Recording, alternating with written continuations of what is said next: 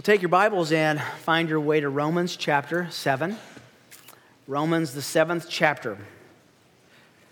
While you're turning there, I just want to let you a little bit behind the curtain to see what happens when a pastor or a preacher comes up against a text like this. This is no normal text. This is a very difficult text. This is very difficult Greek. This is difficult theology. This is difficult interpretation. This is difficult challenges and applications in the passage before us. And yet, it's pretty exciting. I used to be friends, I still am friends with a man who was a trauma surgeon, and he didn't wish anyone any ill, but he said, I live for those moments when the most graphic and problematic emergencies happen, because that's what I was trained to do. I love to help people in those moments. I knew a man who is a mathematician who had his doctor's degree in advanced mathematics. I'm not sure why anyone will actually want to do that. There are calculators for things like that. But and he said, I live for very difficult problems. I died for very difficult problems in math. And you have athletes who want to play on the biggest stage. They want to play the hardest game and the highest opponent. This is one of those passages for every preacher who comes upon it. And we're going to spend a few weeks here. And the reason is it's difficult treading, but it's also worth the enormous, amazing fruit that this will provide for us. Romans chapter 7, be looking at verses 14 through 25. Let me read that for you. Paul writes, for we know that the law, that's the Mosaic law, is spiritual, it's not fleshly. But I am of flesh, sold into bondage to sin. For what I am doing, I do not understand. For I am not practicing what I would like to do, but I'm doing the very thing I hate. But if I do the very thing I hate, I do not want to do the very thing I do not want to do, but I agree with the law, confessing that the law is good. So now, no longer am I the one doing it, but sin which dwells in me. For I know that nothing good dwells in me, that is, in my flesh. For the willing is present in me, but the doing of the good is not. For the good that I want, I do not do, but I practice the very evil that I do not want.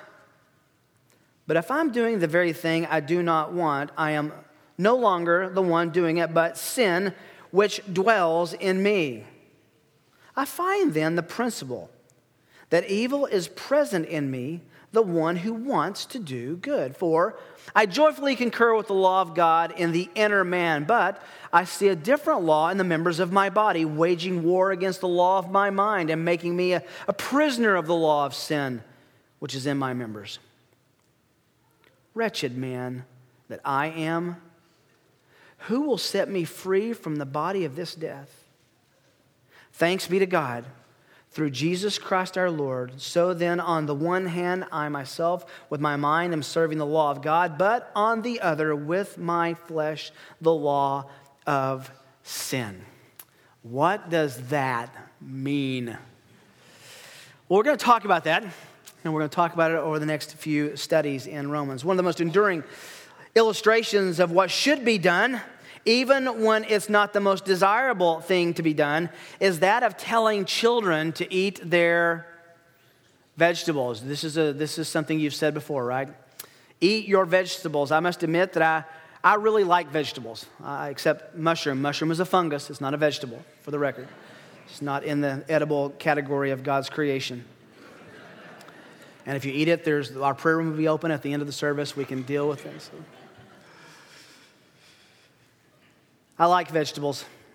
That wasn't always the case, though, nor has it been the case in the Holland home with our 3 boys. But here is the reality. Vegetables are actually good for you. It's been proven. Doctors have proved it. I don't know how they did that, but they proved it. They're a part of a healthy diet. They have important nutrients for our body. They are very, very good for you.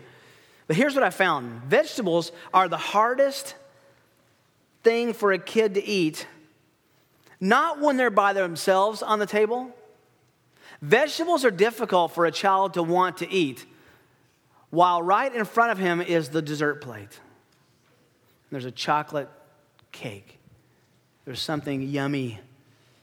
The 5-year-old who knows that he should eat his Brussels sprouts before his cake is a problem. And you have a teachable moment, right? I've enjoyed trying to teach our kids to eat vegetables. I think the most successful thing we had is broccoli was trees, and we were dinosaurs, and we would eat them. And I've also found this out about vegetables, that with enough butter and bacon, everything is good. I remember Luke's first day of kindergarten. He was going to a Christian school at Grace Church where we were in California. And I was working on staff there at the time. And the kindergartners went, all the moms were out, exchanging tissues and stuff. They go to school. And at lunchtime, I went and got upstairs where all the kids were eating. And I was watching Luke and his friends having lunch. Now think about this. As a kindergartner, for the first time, they have their packed lunch, their sack lunch, and they were eating it for the first time with no adult supervision. And I'm watching them all eat, and they're looking around, and the cupcakes went first. And then the little fruit gummies. At the very end, there were some, things that looked or resembled sandwiches left over. They wanted to do what was good through the taste buds before they were doing what was good for their bodies. Well, the passage before us, frankly, is like vegetables. At least that's what we have to do today. There are some very practical parts. We're going to get there in the coming weeks. But I must admit that I see Romans 8 ahead of us, and it is so tempting to say, well, this is good stuff. Let's just go to Romans 8. But this is important stuff. Now, word about today. We're going to eat our veggies. We're going to lay out some important groundwork for the next chapter. We have to lay important groundwork before we can even look at the passage before us. It's like putting together toys on Christmas morning. It takes time, and if you go too fast or you do it wrong, then you won't enjoy the toy or the gift at the end of the process. Now, as we noted in our last study, no passage in the New Testament has been more hotly debated in terms of what it means and its interpretation than Romans chapter 7, the last paragraph. It's been submitted to so many divergent interpretations, it's hard to list them all. When you boil it all down, the question that must be answered and over which there is passionate debate is this. When Paul uses the personal pronoun I, and he kept saying the I that I want to do, the I that does what he doesn't want to do, who is this I? Who is that I? When Paul uses that pronoun, who's he referring to? Let me give you some options, okay? You can kind of look at that passage. I find the principle. I see divergent law. What I'm doing, I do not understand. I do the very thing I don't want to do. I'm the one doing it. No longer I. See that I? Who is that I? Now, here are some suggestions from some very well-studied scholars. First, some say that he was talking about mankind. That all mankind feels this way. Others say he's putting voice to the Jewish people. And he's articulating this is what a Jew would think about what he wanted to do in reference to the commands and the restrictions and regulations of the law. Others purport that it represents there are two versions of this. Paul before he was a Christian and Paul after he's a Christian, which is different than another group of people who argue, that's one group of guys who argue. These other group of people who argue say, well, Paul when he was a Jew and Paul when he was a Christian. So there are two kind of veins of the same argument. Who was Paul talking about? Was he talking about I representing the Jews? I as a Christian? I as an unbeliever? I as a believer, which would have captured the Gentile thought as well. Now, before we land on an interpretation, I want to suggest that so much emphasis is put on these differences that most people miss the main real intention of this paragraph. I got to admit, after years of thinking about this passage, after weeks now of studying it, I'm convinced that I have let my own mind drift toward one extreme or the other rather than stay in the clear parameters of what the text teaches. He begins by asking a question in verse 7. Is the law sin? The reason he's forced to answer this question is that he becomes very close to suggesting that the law is sin. Now, here's the challenge. Paul was a Jew of Jews. He was a well-studied member of the Sanhedrin. He knew his stuff. He studied under a great scholar named Gamaliel. He, of all people, understood the Mosaic law, its limitations as well as its graces. And yet, just listen. You can follow along if you want to, but just listen to what Paul has said up to chapter 7. This is why he has to answer this question. Is the law sin? Who would even ask that question? Well, he said in chapter 3, verse 20, because by the works of the law, no flesh will be justified. For through the law comes the knowledge of sin. And if you're a Jew listening to this, you would think, he's picking on my Bible, my revelation? Think about if people had spoken about your Bible like this. Chapter 4, verse 15, for the law brings about wrath. But where there is no law, there's no violation. Chapter 5, verse 13, for until the law, sin was in the world, but sin is not imputed when there is no law. What? Sin's not imputed to me if there's no law? Chapter 5, verse 20. The law came in so that the transgression would increase. Wow.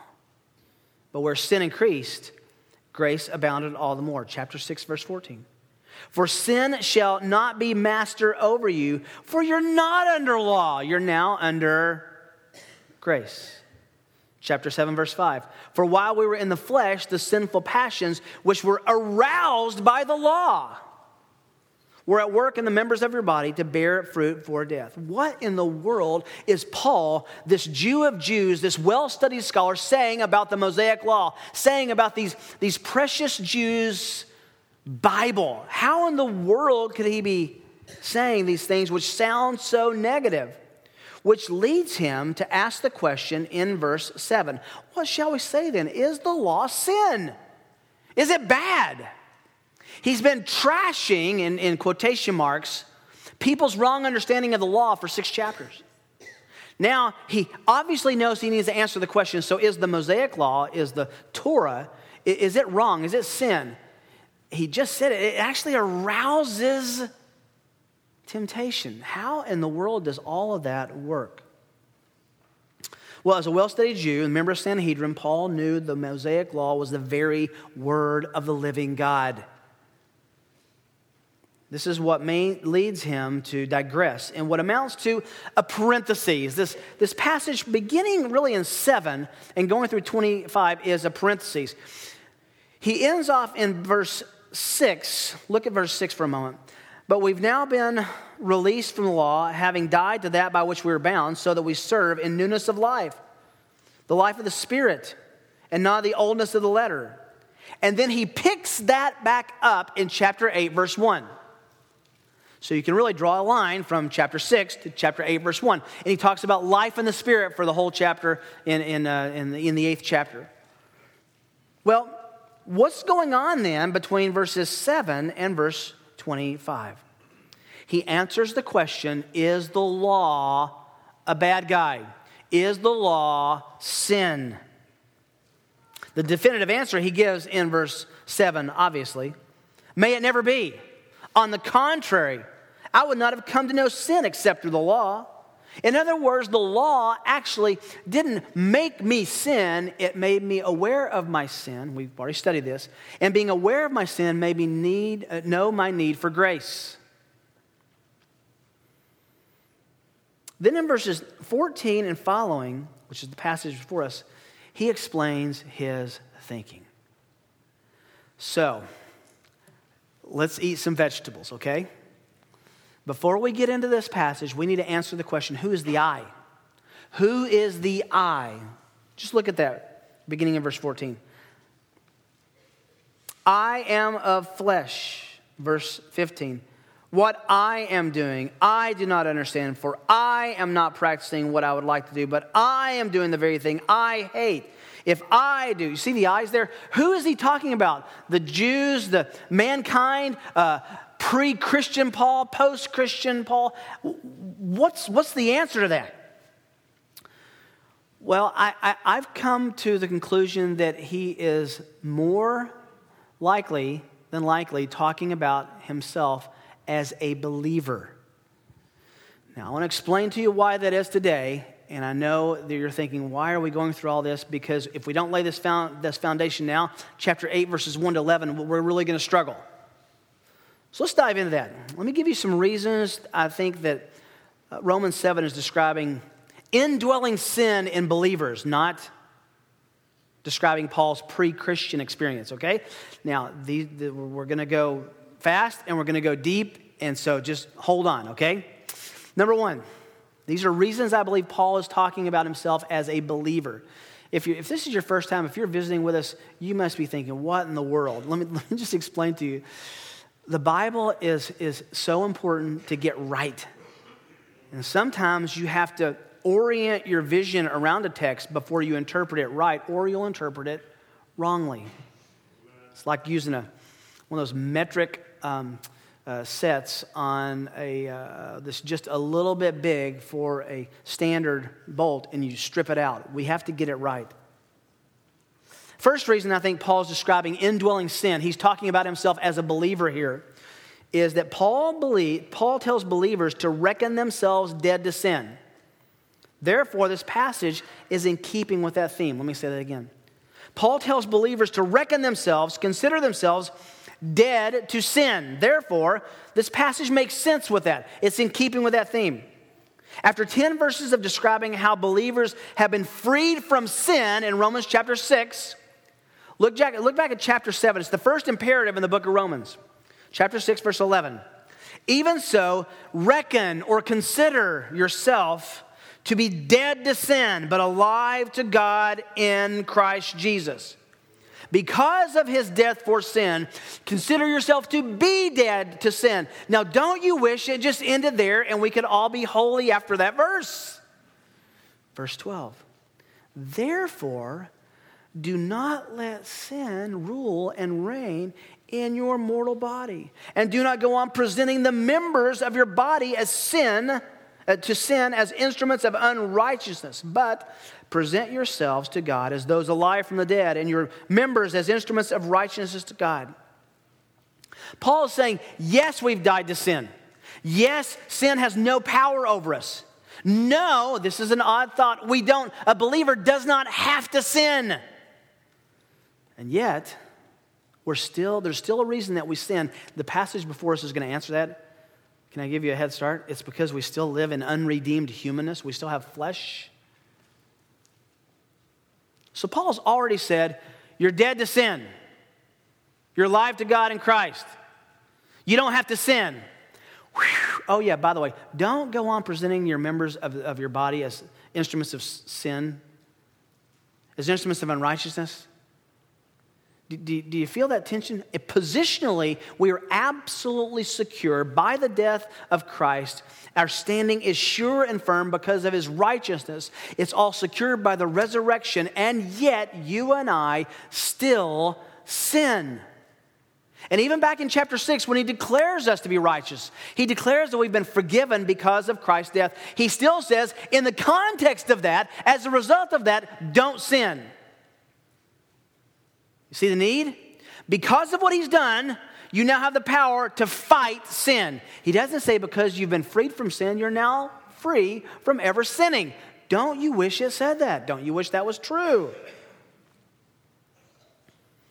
He tells us that while there's positional reality described in the first 10 verses of chapter 6, there is still this ongoing process of what we've been calling aggressive sanctification. Not sinning is hard. Doing what's right is difficult. But the Christian, and the Christian alone, has the Spirit of God, as we're going to see in chapter 8, the whole chapter, has the Spirit of God which encourages, motivates, animates, enables us to righteousness and to say no to sin. Believers have to consider themselves, reckon themselves dead to sin. And that reckoning is described, by the way, back in Romans 4 as exactly what Abraham did. Remember that? He was reckoned righteous, not because of what he'd done, but according to grace. It's used about Abraham. So it seems to me that just as Abraham was considered, reckoned righteous by faith in spite of his sin, have you read the life of Abraham? Several series of cycles of lying about who his wife was. Still, he was righteous because of what God had done. So, the first point here is to understand that it's in keeping. Paul tells believers to reckon themselves as dead to sin and yet to keep fighting sin. That's in keeping with what he's already said in chapter 6. A second reason. Paul's use of the first person pronoun indicates, drum roll, you ready for this? He's talking about himself. That's that Tennessee education. That when Paul says I, he probably means I. Here's an obvious question. Why would Paul use the first person pronoun I in Romans 7 if he were not describing a reality that he himself experiences? Some will say, but wait, it was a reality he used to experience. We'll get there next time. Then why didn't he use past tense verbs when he used present tense verbs? By the way, you cannot find another place in Paul's letters where he speaks in the first person, uses the word I, and is really not describing himself. He never speaks in the voice of someone else. There's no other place in his letters where he does that. So to say that he does that here is a bit of a challenge. I think he's describing himself. Now, once you say he's describing himself, you've done away with the view that he's dealing with mankind or the Jews. And now you have to ask, well, when is he describing himself? This leads us to this idea of historical present. We're going to come back to that in a minute. Some people think he was speaking historical present. He was speaking of his past as if it was present. The gospel writers do that all the time. I don't think that's what Paul's doing here. By the way, add that the gravity of the other personal statements that Paul makes, and it's not hard to think that he's talking about indwelling sin and his fight with indwelling sin here in Romans 7. He has his anguish in chapter 9, verses 1 to 3. And then a traumatic assessment. I mean, look at the trauma of that wretched man that I am. It seems to me that believers like to say, wretched man that I was who God saved. Sure, we understand that we're saved by grace. But if he were talking in the past tense, he would say, he's still dealing with his sin. That's the issue here. Who will deliver me from this body of death in chapter 7, verse 24? That's not describing, if that's not describing Paul's own experience, doesn't he seem to be going a little bit over the top? Wouldn't it make more sense for Paul to talk about the inability of unbelievers in a more separated way? If he were talking about unbelievers there, he could be very clear. He was in chapter 1. He was in chapter 2. He definitely was in chapter 3. You think if he was speaking about unbelievers, he could talk about them and they, not I and me? By the way, listen to how he talks about the unbeliever's mind in other places. He doesn't put himself in that position. He says this, Romans 8:7, because the mind is set on the flesh is hostile toward God. It does not subject itself to the law of God, for it's not even able to do so. 1 Corinthians 2:14, a natural man does not accept the things of the Spirit of God. They're foolishness to him. He cannot understand them. 2 Corinthians 4:4, in whose case the God of this world has blinded the minds of the unbelieving so that they may not see the light of the gospel of the glory of Christ, who is the image of God. All to say this, if Paul says I, we have to really strain to make him say that he's talking about someone else. Granted, Now, if he's saying, I am and I struggle, and it's the present tense, what makes us think he's reverting back to before he was saved, to use those verbs? We're going to get into the nuance of those Greek verbs in our next study and show those more specifically. Can I give you a third reason that I think he's talking about indwelling sin here? Verse 25 doesn't make sense if Paul is an unbeliever. Look at verse 25. If he's talking about his unbelieving experience, thanks be to God through Jesus Christ our Lord, so that on the one hand, I myself, with my mind, am serving the law of God, but on the other, with my flesh, the law of sin. How can he be serving God and flesh? How can there be a struggle between obeying God and serving his flesh as an unbeliever? Unbelievers don't struggle with the obedience of God because they can't obey God. They can do nice things, they can do benevolent things, they can do good things, but they cannot honor and obey the one who died for their sins. If Paul is not describing his own experience as a Christian in Romans 7, he sure makes things confusing. If Paul was talking about himself as an unbeliever, he could have made that a lot clearer, and he did not. Romans 6 is right before Romans 7. Romans 6 talks about the struggle with presenting ourselves to righteousness and not presenting ourselves to unrighteousness. Romans 7 makes sense to talk about that struggle. And then Romans 8 is going to give us instruction on how to live above that struggle, win that struggle, and live according to and in and by the power of the Spirit of God.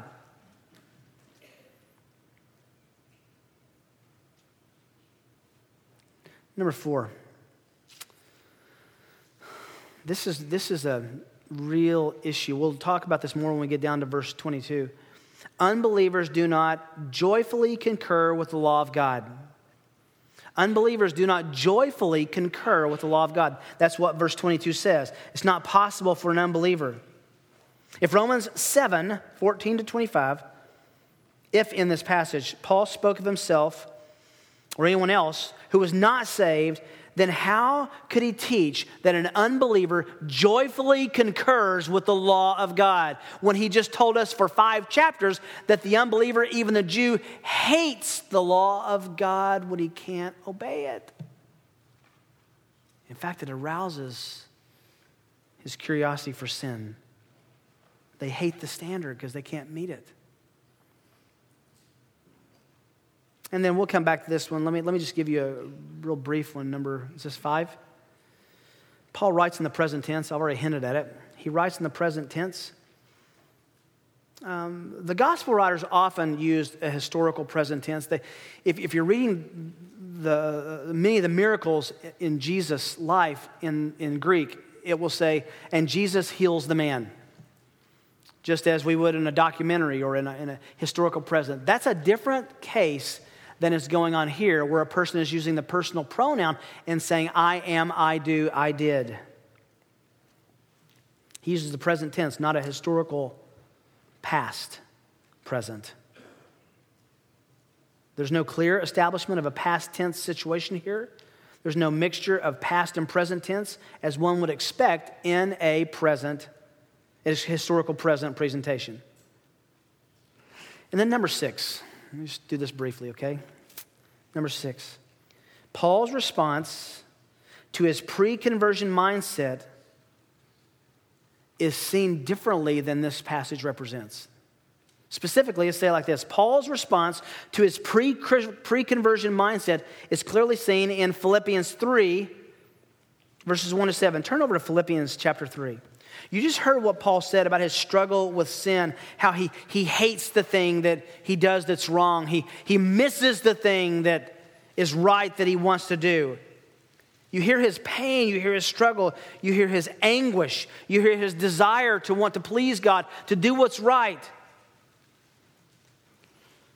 If that were describing Paul before he was a Christian, how does that square with when Paul actually on purpose tells us his life before he was a Christian? See if Romans 7 sounds like Philippians 3, verse 1. Finally, my brethren, rejoice in the Lord. To write the same things again is no trouble to me, and it is a safeguard to you. Beware of the dogs. Beware of the evil workers. Beware of the false circumcision. By the way, he's going to say who I was a part of. For we are the true circumcision. Just a little footnote. Philippians 3:3 is my favorite definition of a Christian. If you highlight, star, underline things in your Bible, I don't know of a better definition of a Christian. Look at this. We are the true circumcision who worship in the Spirit of God and glory in Christ Jesus and put no confidence in the flesh. Isn't that a great description? Although, now he talks about his pre-Christian experience. Although I myself might have confidence even in the flesh. If anyone else has a mind to put confidence in the flesh, far more me. I far more than anybody. How do you know that? Well, I was circumcised on the 8th day. Of the nation of Israel, tribe of Benjamin, Hebrew of Hebrews. As to the law, a Pharisee. Now, we usually look at that as a negative description, and it is in Jesus' time. But in terms of talking to a Jew in that day, to say I was a Pharisee meant you were the one who applied your efforts most to sanctification.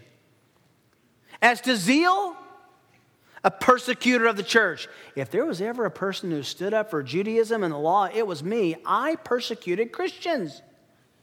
As to righteousness, which is found in the law, blameless.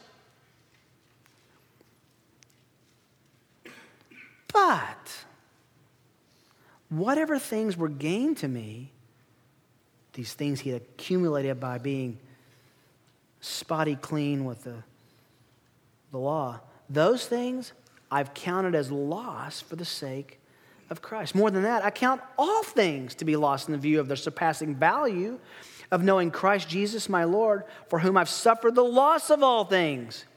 By the way, the all things here is probably his reputation as one who is respected as a Jew. Count them but garbage, rubbish, so that I may gain Christ. And be found in him, not having a righteousness of my own derived from where? The law, but that which is through faith in Christ, the righteousness which comes from God on the basis of faith. That's Paul's description of what he was like. This is Paul's definition, not mine. So when Paul looks at his pre-conversion experience, he was pretty happy about that. Pretty braggadocious or docious about that. He pounded his chest. You kidding me? If anybody was obedient, that was me. If anybody kept all the commandments, that was me. If anybody was proud of the way that they did their Judaism, that was me. Does that sound like the same guy who says, the good I want to do, I don't want to do. I do the very thing I don't want to do. Oh, wretched man that I am. You see a difference in heart? So I remain convinced that the best interpretation in looking at this passage is the most obvious one. Paul was talking about his struggle, which is exactly what chapter 8, 1 through 11 tells us how to apply. How do you live? Now here's the glue that we're going to find in this connection. Remember, there should be no chapter division between really 6 and 7 and 7 and 8. Paul's saying, I struggle, I hate it, I want to do better, I'm not doing as well as I want to. But chapter 8, verse 1, there is now therefore no condemnation for who?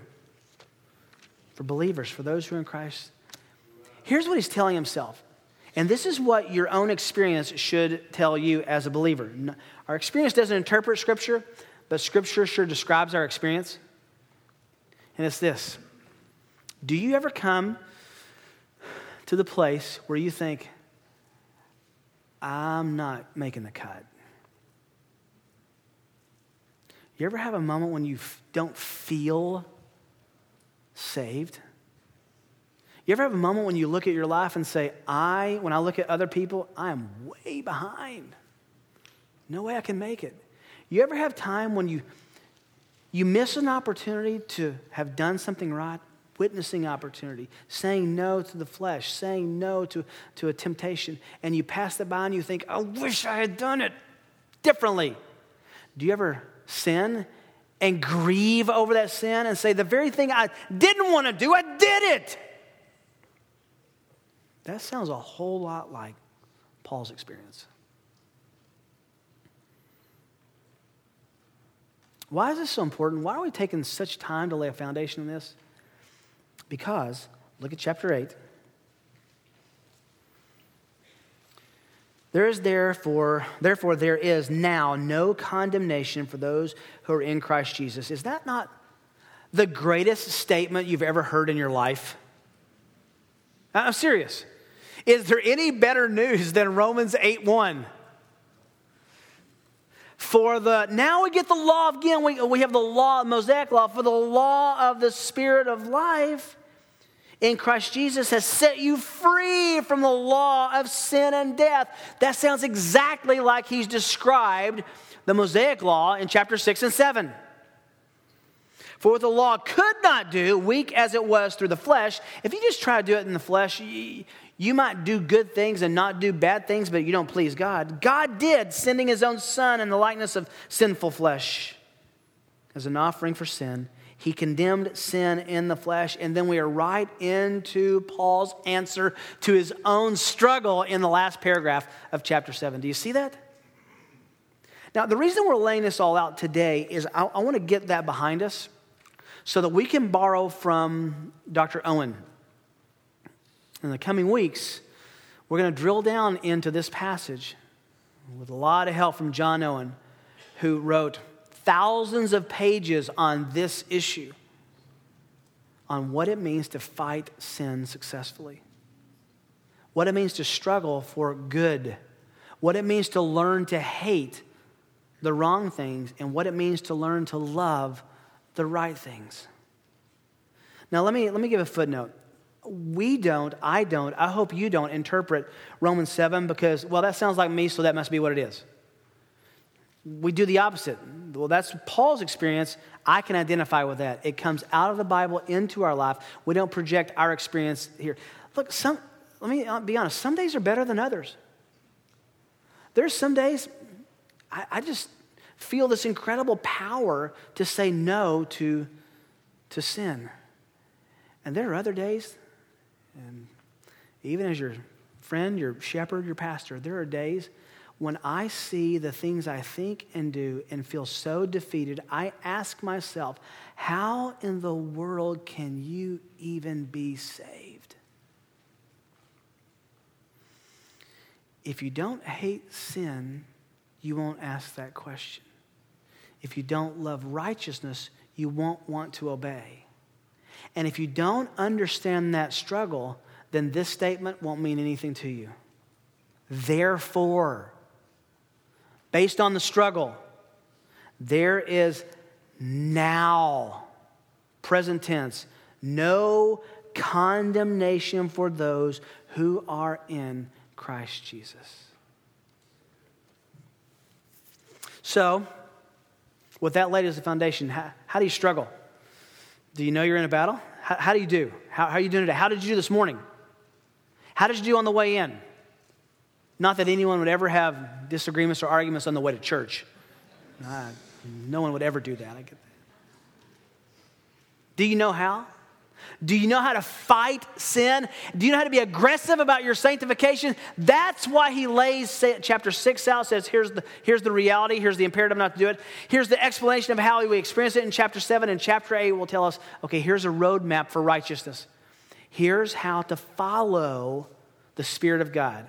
Now here's the good news. You don't have to wait the few weeks or so until we get there. You can actually read Romans 7 today, or 8 rather today if you want to. We're not locking it out of your Bible. Well, we're not in Romans chapter 8 for a few weeks, so I'll just wait and see what's going on. You can even read Romans 9 if you want to. That's going to be a fun chapter. So what's the takeaway from today? The takeaway from today is this. If we take the fact that Paul was speaking as a believer, what does it mean? It will guide our application and it will guide our interpretation. If we take the view that Paul was an unbeliever when he's speaking as I, that will guide our interpretation, but it will also guide our application. Having believed, I think, been become convinced that he's talking about himself as a believer, that still doesn't solve all the problems. There are still some knots to unwind here in this passage, and it is pure joy. In fact, just go ahead and put up the outline for a second. Let me show you where we're going to go, if we can. We're going to look at the three theological insights to understand about the war within us.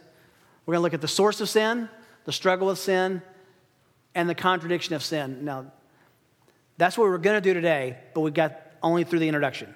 So, but we had to who's doing that before we actually get there. So, read Romans 7, read Romans 8, and if you have no ability to fight your sin, come to the prayer room in a few minutes. Come and talk to us about your soul, about your life. Do you find that you don't care? Do you find yourself convicted? Do you find yourself with a gaping hole in your heart that things just don't make sense? Are you burdened by the guilt of your sin? Well, you've come to a good place on the right day to talk to people about how you can be relieved of that. Not through penance, not through effort, through seeing that the Lord Jesus Christ will take that from you if you put your faith in him. And not only will he take your guilt and sin and remove that from you, not so you don't ever sin anymore. He'll remove that from you so you're not accountable for it anymore, having paid that penalty on the cross. And he'll give you his righteousness. You will not bear your sin before heaven. He will take it away because of what he did on the cross. He died for the sins of those who believe. I just want to beg you to believe today. Let's pray.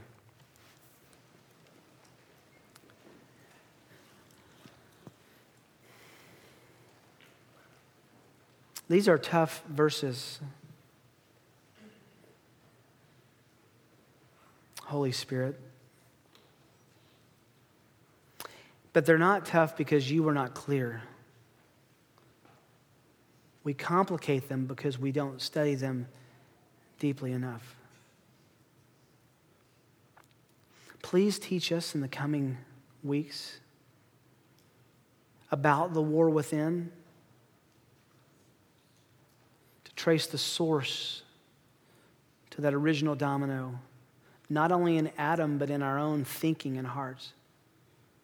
To understand how to struggle in a way that we access the power given by your throne and your Spirit. That we love the fact that we hate our sin.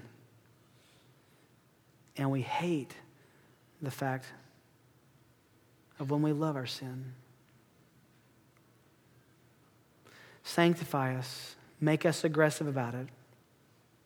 Give us what we need to please you in our sanctification, knowing that we have already found pleasure with the Father because of the sweet sacrifice and righteousness of the Son. While your heads are still bowed, if you have questions or you want to talk about this in any way, if we can pray for you, please come to my right. Prayer room will be open. The drinks will be there. We'd love to talk to you and share with you anything we can. If you want to talk about church membership, just don't leave the building if the Lord is working on your heart. Dismiss us now, Father, with discussions about you and your word. Because of Christ, amen.